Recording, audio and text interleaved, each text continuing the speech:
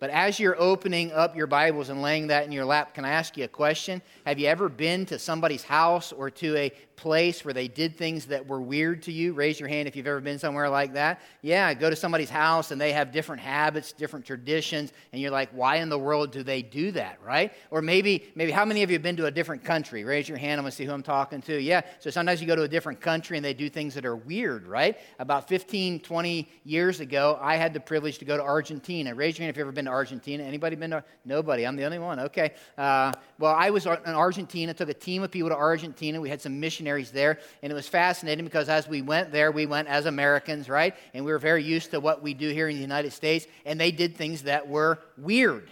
They had some weird rituals. I remember the very first thing that struck me was the first day that we were there, it hit right around 12 noon, and here's what happened around 12 noon. The place shut down.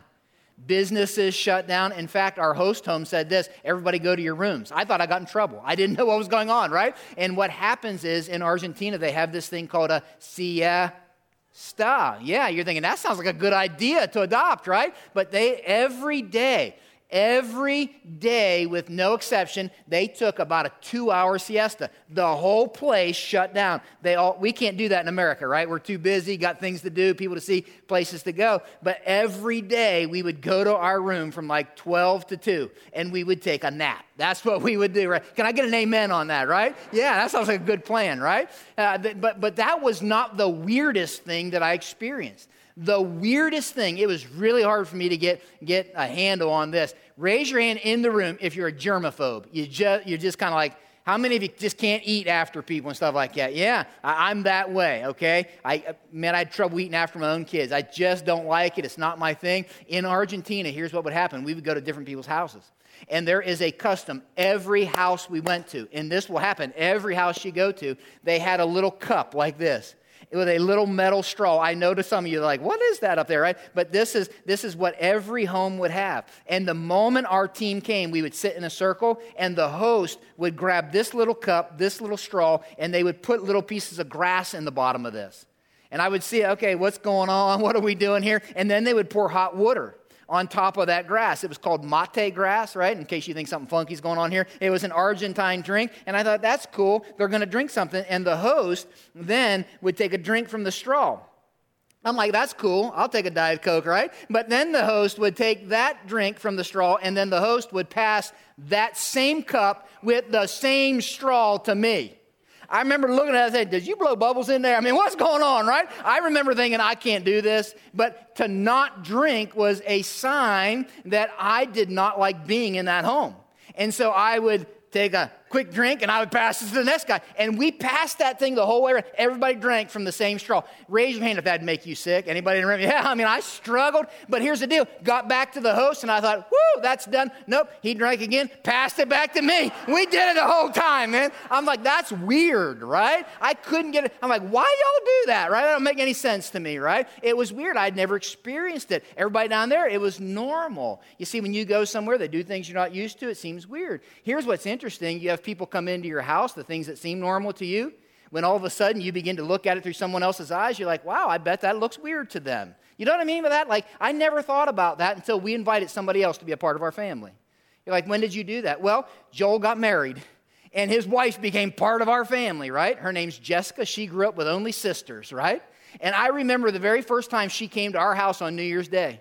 Now, on New Year's Day, everything seems normal to us, right? In the Gregory house, if you want to know how it rolls out, you wake up and you smell sauerkraut and pork. Raise your hand if that's the way you spend New Year's Day. Praise the Lord for that, right? And here's what we do. All day long, we eat pork, sauerkraut, hot dogs, and we watch football. And we yell at the TV. Amen? That's what we do. We just yell. I remember looking at my daughter-in-law. She's like, what in the world did I get into, right? It all seemed weird to her. They didn't do that in her home. And then all of a sudden, when I began looking at her, I'm like, wow, it is kind of weird. We keep yelling at the TV. We keep eating hot dogs till we can't eat anymore, right? What's going on? Here's the deal.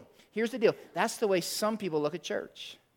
Here's what I mean by that. Some of y'all didn't grow up going to church, and so there's things that happen in church things that seem weird to you.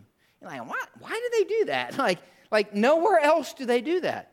For others of you, you grew up going to a different church, right? And so you grew up, maybe I talked to a lot of you, like, I grew up Catholic, and it's like really different here. Like, you guys do some different things here, and I don't get that. And then some of you, you grew up going to a church like this or maybe this church, right? And so the things that seem normal and can almost be too familiar, here's what I know. Those things all of a sudden begin to look different when you invite a guest to come sit beside you.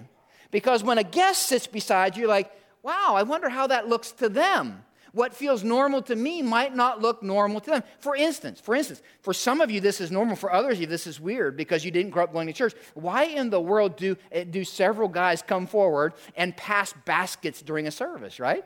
And then all of a sudden people are putting money in there. Why do they do that? Where else do you go and they do that? I had a guy one time, he came, first time in church. He said, man, they were passing these baskets. People were putting money in. He said, I took some out. It was awesome is what he said, right?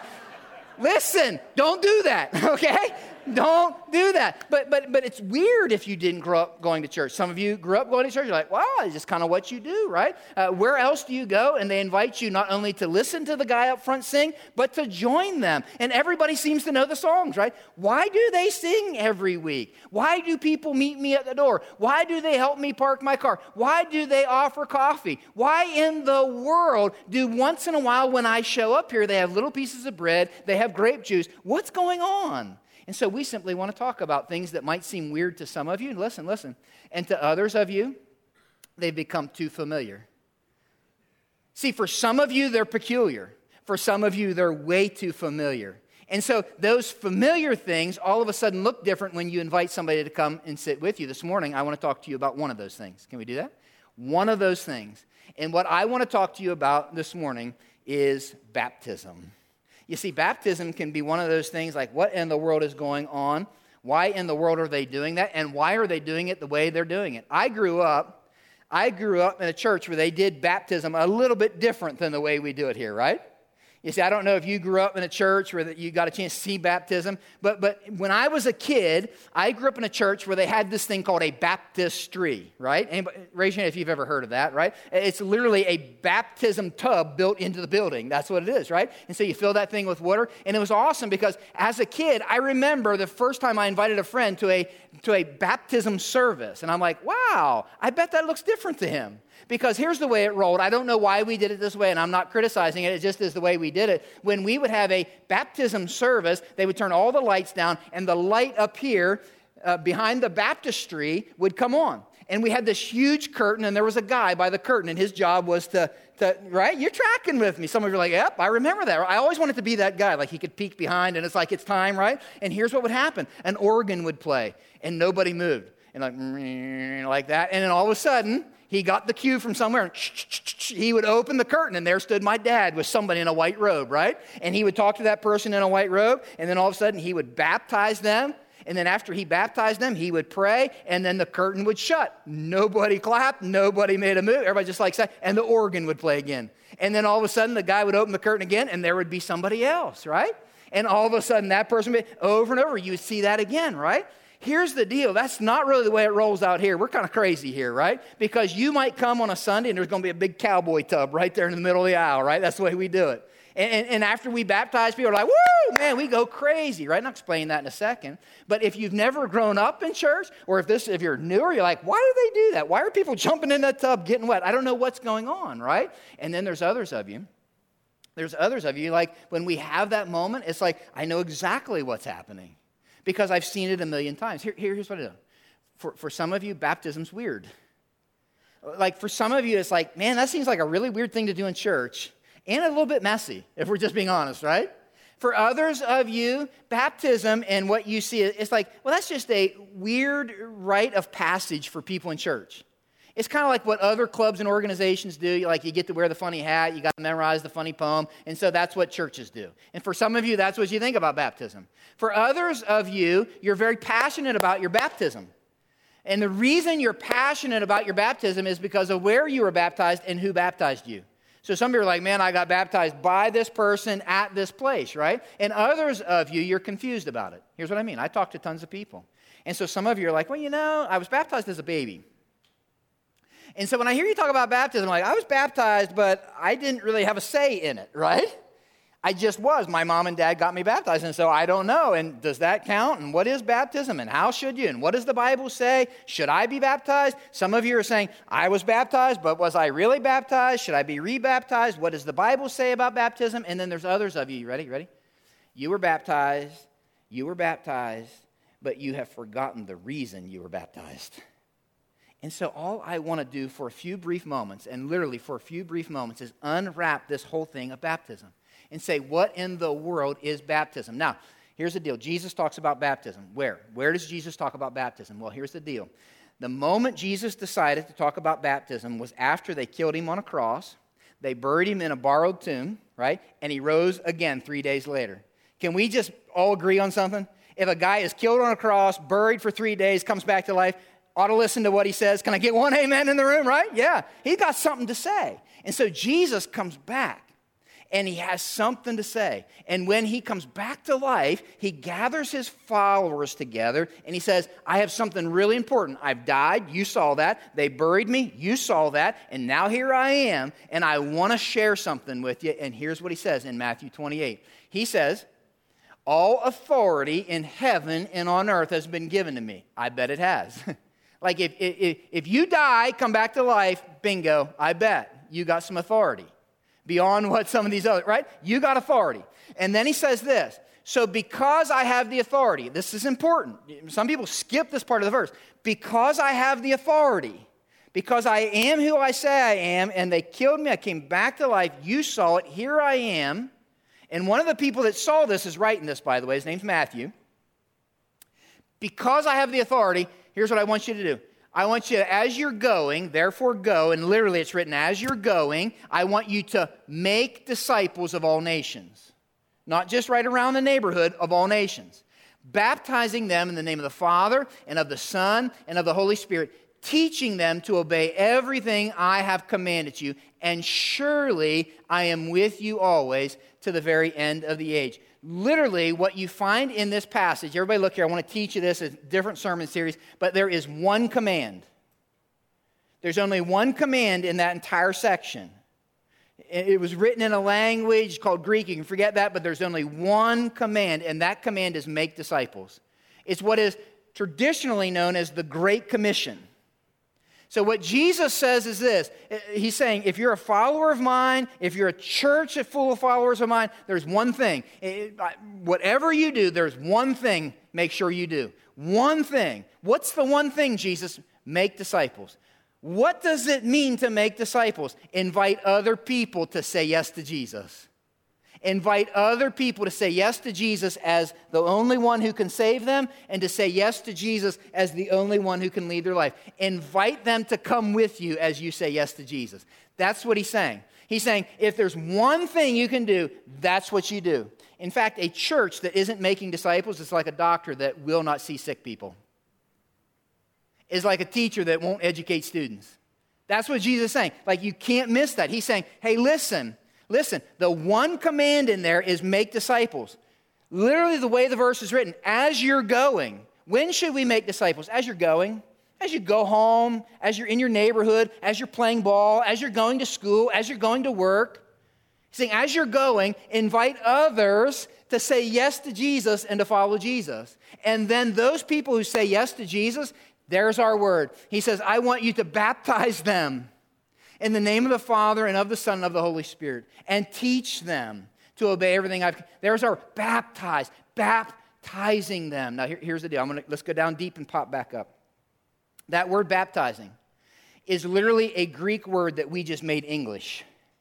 It's the word baptizo. We'll put it up here, I think. Baptizo. If you like this kind of stuff, write it down. Here's what it means.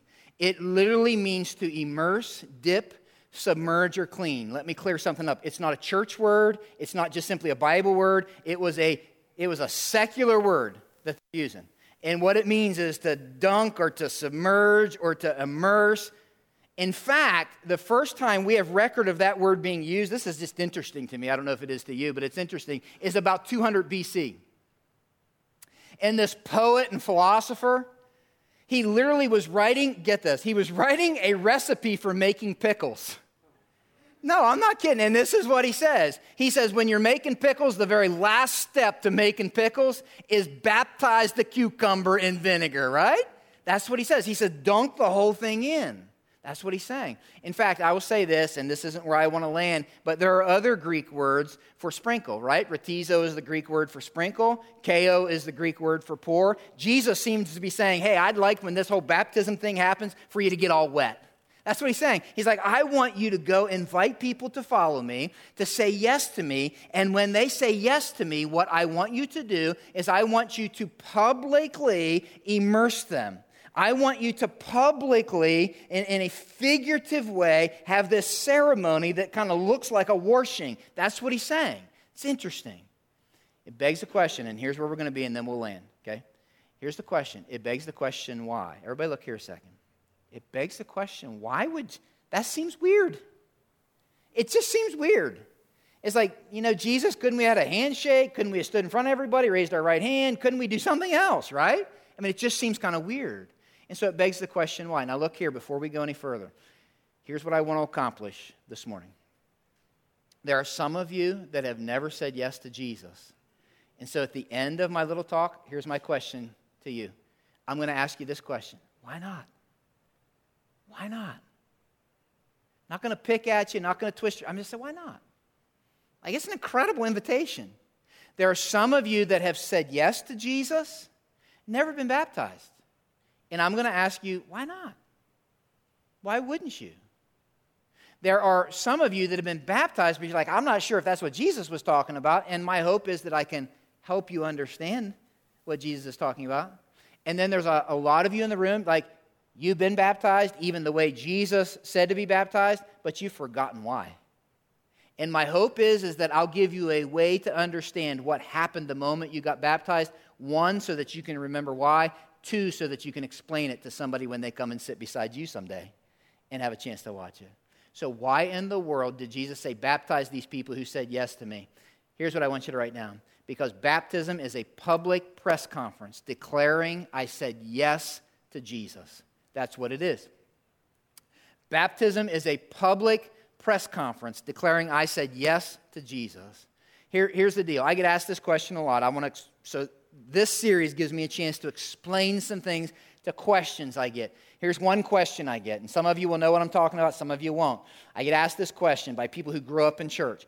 How's come you don't do altar calls? Raise your hand if you know what an altar call is. That's what I'm talking about. Okay, but more than I thought, okay? So I get asked that question. It's like if you've ever seen Billy Graham, you invite everybody and they come forward. Well, I've done that before, and we've done that over the 10 years I've been here. But let me tell you this about altar calls. Altar calls, first and foremost, are nowhere found in the Bible. So that's what I would say first. But second, we have tons of people that are saying yes to Jesus. And third, what I do know is in Scripture is the public declaration of what people that have said yes to Jesus, that public declaration is what is called baptism, and we have tons of baptisms. Tons of baptisms. I have nothing against altar calls. I would say this, but the one thing I know is that baptism is something Scripture is very clear about. And that is a person's public declaration that they already said yes to Jesus. Look here a second. Let me explain it this way. When somebody joins a football team in the NFL, they join the football team in the owner's office when they sign the contract. That's what they do. Literally, a day or two later, they come out on TV and they put on the jersey. This happens to be a Redskins jersey. And they let the whole world know, I'm a Redskin. I am part of the team. I have aligned my life to be a part of the Redskins. They didn't become a Redskin by putting the jersey on. They became a Redskin in the owner's office signing the contract. This is simply my way of saying I want everybody to know what happened in private. Look here, look here. When people get baptized, we give them a jersey. See what I'm saying? This jersey says, I said yes to Jesus. And so their day where they get baptized is simply their public declaration of what they already did in private. Listen, I'm going to clear something up, and I want to be clear about this, and I want to be kind. Baptism does not save you. Baptism does not save you. I got to be baptized to be saved. No, that's not what Jesus is teaching here. He's saying, I want my disciples to be baptized. I want those who've said yes to me to be baptized. Baptism is a public declaration of what I've already done in private. You ready? Ready? That's why, I want to be tender about this, but I like to clear something up. That's why we don't baptize infants here at Grace Church. Now, stay with me on this. Some of you are like, because I get phone calls a lot, right? Pastor Dan, my niece just had a child and we got to get the baby baptized. No, you don't. Like, some of you are like, I was baptized as a baby. Listen, that's awesome. I don't know what all was going on there, and we can talk about that later. But I will tell you several things. Infant baptism isn't even talked about until several hundred years after the New Testament was written. Nowhere in the New Testament do you see a baby being baptized. And baptism is a public declaration of somebody's personal decision to say yes to Jesus. Acts puts it this way. Says that those who accepted his message were baptized. And about 3,000 were added to their number that day. That those who said yes were the ones who were baptized. And so if you're hearing like, man, we just had a little one, we got to get the child baptized. No, you're looking for parent commissioning child dedication. Right? See, there's a difference. But some of you are hearing like, well, I was baptized. Okay, I want to be tender about this. I was baptized as a baby. So is that the baptism Jesus is talking about? Let me just be clear about this. That if I was baptized prior to saying yes to Jesus personally,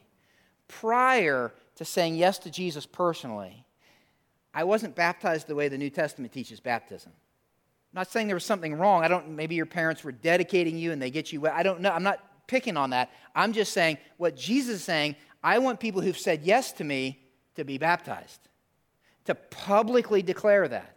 And so you might be like, well, man, I had no choice in it. My parents, here's what he's saying. I want those who said yes personally to be baptized, which leads to this. So some of you are like, well, man, that puts a different light on it, right? And then some of you are saying this because I field these questions.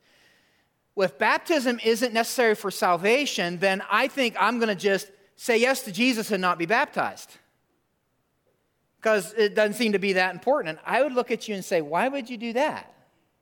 If Jesus said, I want followers of mine to be baptized, to publicly let people know I belong to Jesus. In fact, and I did my best to research this, when you look at the New Testament, other than the thief on the cross, you know the thief on the cross, Jesus died between two thieves, you know the story? And one thief looks at him and says, remember me, and Jesus said, today you'll be with me in paradise. Other than that thief on the cross, nowhere in the New Testament do you read of a follower of Jesus who wasn't baptized, who wasn't a follower of Christ, and baptized as well. And that guy kind of had a good excuse, right? And I would simply look and say, why not?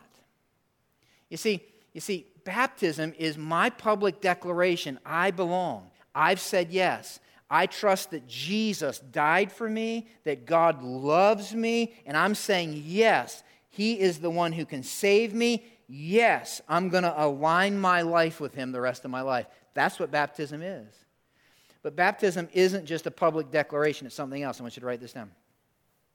Baptism is a public picture illustrating my spiritual transformation. It's a public picture that illustrates what's going on. Finish this sentence for me. Everybody in the room, a picture is worth 1,000 words. And Jesus chose this one on purpose. Pictures are worth 1,000 words. Let me clear something up. Jesus didn't just randomly say, hey, I think a good thing to do was after people say yes to me, let's have this dunking party. And it was just this random thing. But Jesus picked a picture that would illustrate what happens the minute I say yes to Jesus. A picture is worth 1,000 words. And so what in the world does the picture of baptism illustrate? Three things at least. I want you to write them down. First, it illustrates this, that I'm completely clean. I'm completely clean. Look at what it says in Titus. It says, when the kindness and love of God our Savior appeared. Just stop a minute. Isn't that kind of cool? Like some of you grew up with a God that's just angry at you all the time. Write this down. Put it somewhere you can read it. When the kindness and love of God our Savior appeared, He saved us. Not because of righteous things we had done, but because of His mercy. I didn't earn it. Don't deserve it. It's His mercy. He saved us through everybody out loud together. That was terrible. Okay, let's do it again. He saved us through the That's pretty good. Now everybody say it this way, washing. Let's say it together. 1, 2, 3. That's it. Of rebirth and renewal by the Holy Spirit, whom he poured out on us generously through Jesus Christ our Savior, so that having been justified by his grace, we might become heirs having the hope of eternal life. Here's what he's saying. The minute we say yes to Jesus, we get a spiritual bath. Let me ask you a question. You ever been around somebody that absolutely refuses to take a bath and they try to cover their stink with cologne? And raise your hand if you've ever been around somebody like that. Come on, don't look at them. Raise your hand. I'm just saying now. Raise your hand if that just almost worse when they try to do that, right? It's just worse. It's just awful. They got all this cologne on. They got the body odor. Here's the deal. I'm going to tell you something. People all over the place, and maybe you're doing this, they try to cover their spiritual stink with religious cologne. See what I mean? Man, if I just do better, if I just go to church more, and what happens is it just makes it worse. It just absolutely makes it worse. And what Jesus is saying is, quit it. I'm offering you a bath, spiritually a bath. I'm offering you a complete cleansing. Some of you are sitting here even this morning like, Dan, you don't know the stink in my life. Dan, you don't know the dirt in my life. I don't need to. I can tell you this, whatever the dirt, whatever the stink, I can tell you covering it with all the religious cologne in the world is never going to take care of the stink in your life, no matter what it is. No matter what the dirt is. But what Jesus did when he died on the cross, his kindness and love offers me a washing, a cleansing, completely clean.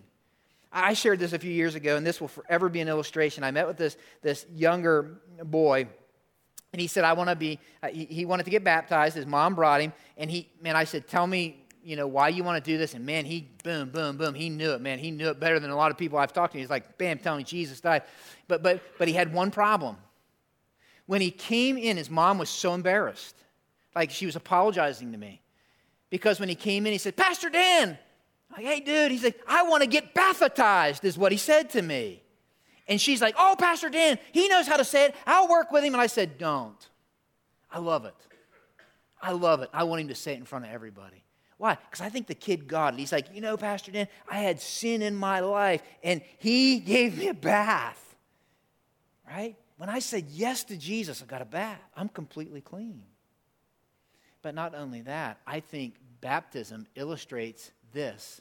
I'm a brand new person. I'm a brand new person. I love this. Here's what Romans says. Should we keep on sinning so that God can show us more and more of his wonderful grace? Of course not. That's crazy, right?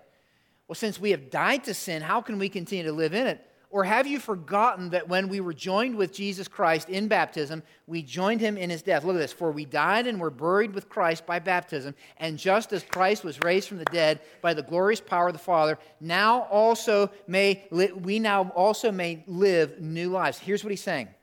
I've been doing this for 25 years. I've baptized people for 25 years. Here's what I can tell you. One thing is absolutely sure about baptism. If I'm baptizing you, I'm going to dunk you the whole way under. Okay, just warning. All right, if you ask me to do it, you're going to clear under. Right? It's just the deal. All right, I'll make sure your nose is plugged and all that. But we always bring them back up. Can I get an amen? Always. And that's what. Listen. Why? It's a picture's worth 1,000 words. Because the old me's buried. When I say yes to Jesus, I'm going to just kind of modify a little bit and kind of renew and remodel me. It's a new person. Ever hear the term, I'm born again, right? It sounds like a church word. Here's what's happening. When I say yes to Jesus, there's a new me, new life, new hope, new purpose, right? New promises, new family, new identification. Everything's new. And that's what baptism illustrates. Like a picture's worth 1,000 words. It's like I'm completely clean. When I said yes to Jesus, I got the bath. When I said yes to Jesus, old me's buried. I'm in a new family. Everything's new. I got a new hope for heaven. I got a new power inside of me, Spirit of God. I got new promises. Everything's new. But then there's one more thing. I love this one. I'm completely clean. I'm a brand new person. And it says I'm all in. I'm all in. I love that, right? Because when we baptize people, we dunk them the whole way under, right? I mean, the whole way, right? And why? Because that's what baptizo means. But I think even better yet, because it illustrates that when somebody says yes to Jesus, it's not like, I think I'll dip a toe in following Jesus and keep one toe out. But there's a picture. It's like, I'm in. I'm coming. I'm fully submerged and surrendered. In fact, this whole picture of being all in has caused me to rethink the way we do baptisms. And I think I might have found a better way. Watch this.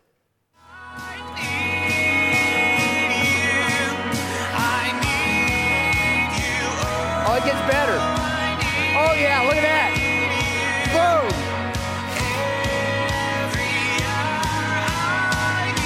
Watch this.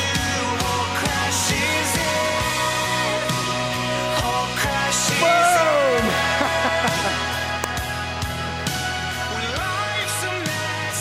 I'm going to tell you, that's all in. Now, we have fun with that, and I actually heard that pastor explain why he did that and whatever and whatnot. The guy who got baptized, he's an incredible story. Incredible story. And we will not do that to you, I promise, okay?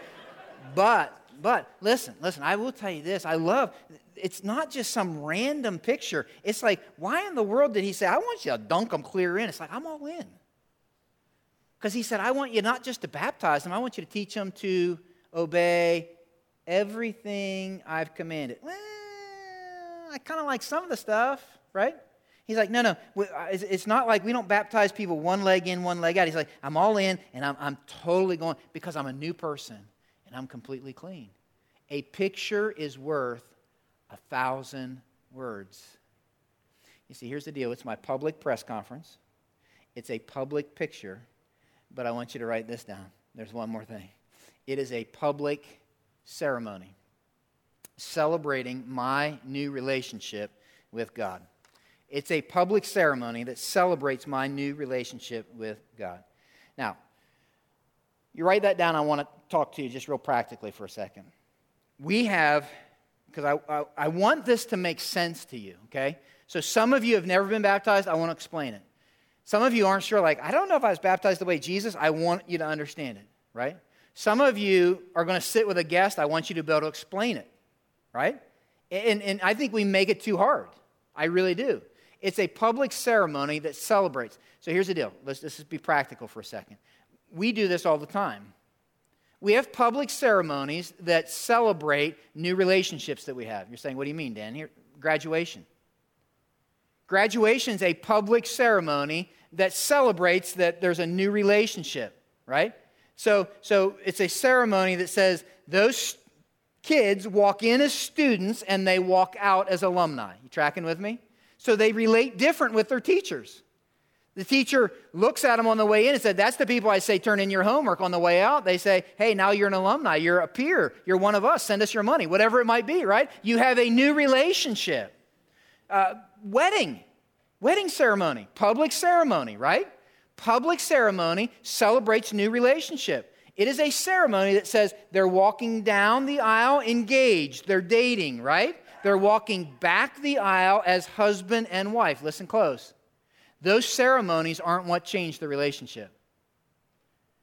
A graduation ceremony is not what changes the relationship. You're saying, what are you talking about, Dan? I know that for a fact, because what changes the relationship is when the administration signs this little certificate called a diploma. No diploma, no change in relationship, right?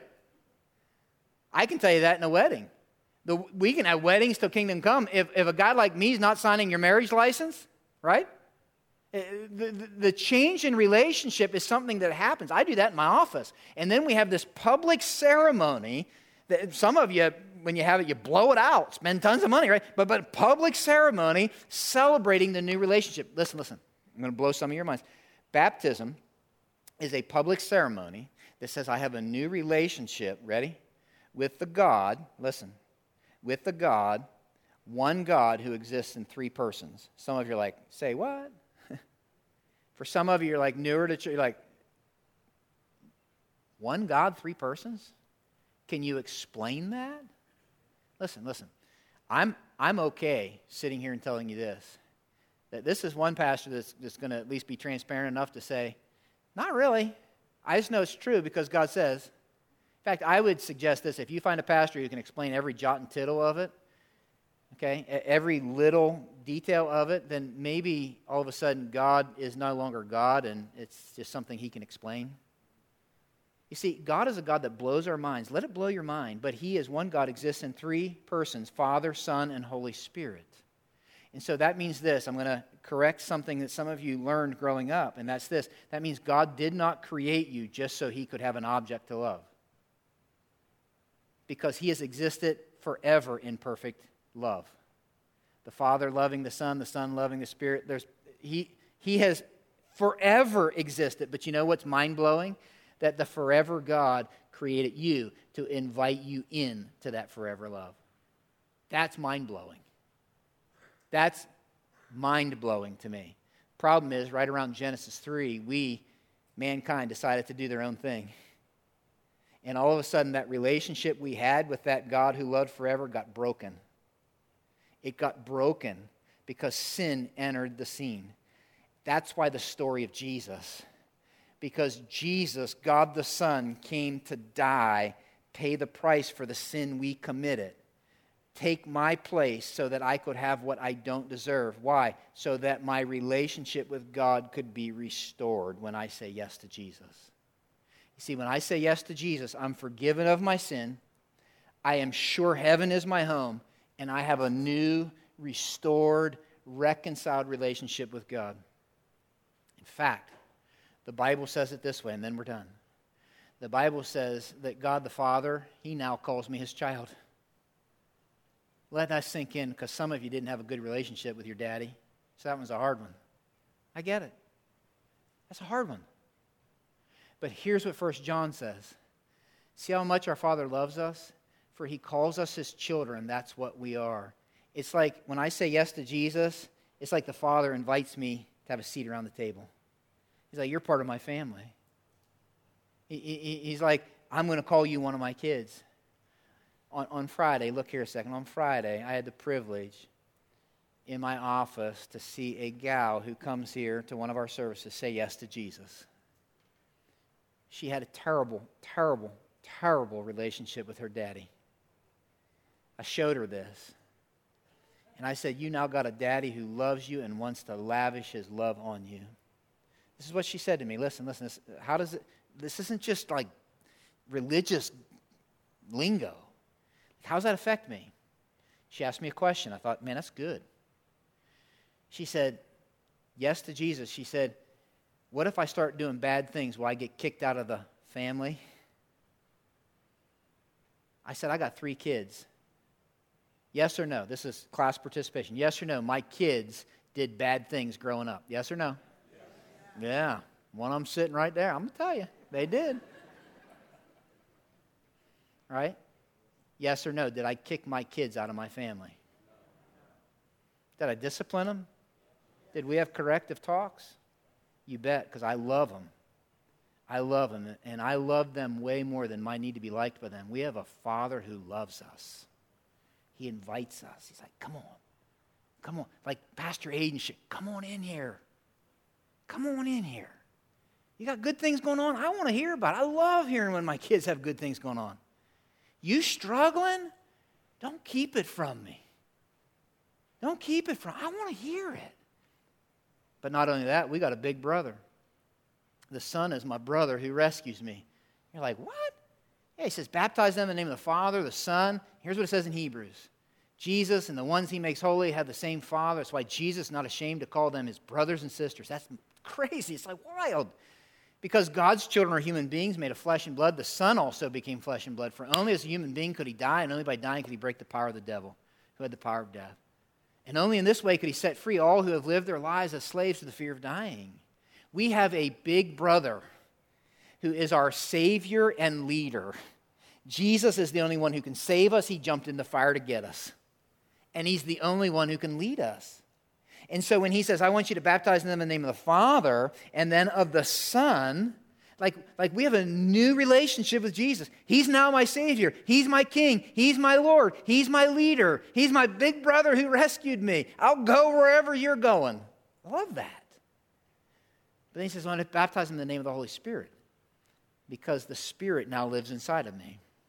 Here's what 1 Corinthians says. Don't you know the body that you have is a temple of the Holy Spirit who's in you, whom you've received from God? You're not your own. You're bought at a price. All he's saying is that baptism is this public ceremony. He says, I have a Father who loves me. I got this brother who's my Savior and my leader. And literally the Spirit of God is inside of me. So let me ask you a question, then we're done. Don't put your stuff away quite yet. I want you to stay with me. No music. We're not even going to sing. No emotional plea. Have you said yes to Jesus? Have you said, not yes to church. Have you said yes to Jesus? Not yes to being a good person. Have you taken the bath? Have you said, yes, I got stink in my life. Yes, Jesus, I need you to wash it away. If not, can I ask you this? Why not? Well, I have people tell me this. I'm going to wait till I get my life together. Why would you do that? When he says, I'll clean you up and then I'm going to help you live life. I want to be the leader of your life. Have you said yes to Jesus? Is there a time you can look and say, that's when I said, yes, Jesus, I'm a sinner. You died for me. I need you to save me, and I want to follow you the rest of my life. If not, why not? And why not today? Why not right there in the quietness in this moment? No emotion. Just, you can talk to God. Say, God, I know I'm a sinner. I got stink. And I believe Jesus died for me. I'm going to tell you something. There is nothing more important that I could ever say from this spot than to invite you to say yes to Jesus. Nothing more important I could say. But can I ask you this? Those of you who've said yes to Jesus, have you been baptized? Have you made a public declaration? Have you drawn a public picture and had the public ceremony? Can I ask you this? If not, why not? Well, Dan, I'm not really a person who likes to be in front of crowds. I get it. That is probably 85% of the people we baptize. It's like, is there going to be a lot of people there? Yep. And this is and listen, you hear my heart on this. Is no way guilt, or this is just me saying, yes, there will be. We'll turn the lights down so you can't see all their faces, right? I mean, whatever. We'll try to make it work. But it's like there's a lot of people there. But the only thing I would say is this, and this is not guilt, it's just how I think about it. There was a lot of people there when Jesus died in my place. A lot.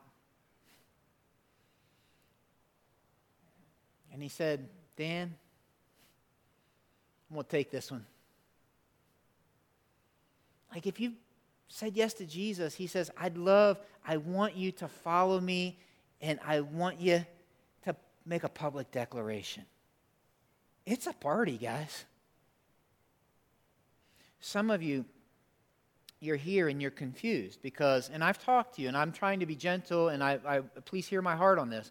You're like, I was baptized, and I was this little kid, and my parents made me, and I don't remember. But now I get it, and I've said yes to Jesus. Dan, should I get baptized? What should I do? And I would say this, that if you were baptized before you said yes to Jesus, then whatever happened, and I don't want to be critical of that, wasn't what Jesus is talking about here. And my encouragement to you would be this, August 19th. Just fill your connection card out right now and say, I'm interested in at least talking to somebody. I've talked to people all morning. I'm interested in at least talking to somebody about being baptized, about making a public declaration. Rest of you, look here. Then I literally am done. There's a whole bunch of you in the room, you've been baptized. You're like, man, Dan, I probably got to preach that sermon. I know the baptism gig, this, that, and the other thing. Cool. Can I ask you this? Do you remember what it was you were saying the day you got dunked in that tank? Because one of the things, this was so convicting to me this week. One of the things you were saying that day was, I'm all in. And Jesus says, Come on, Dan. Teach them to obey everything. And the very first thing is go make disciples.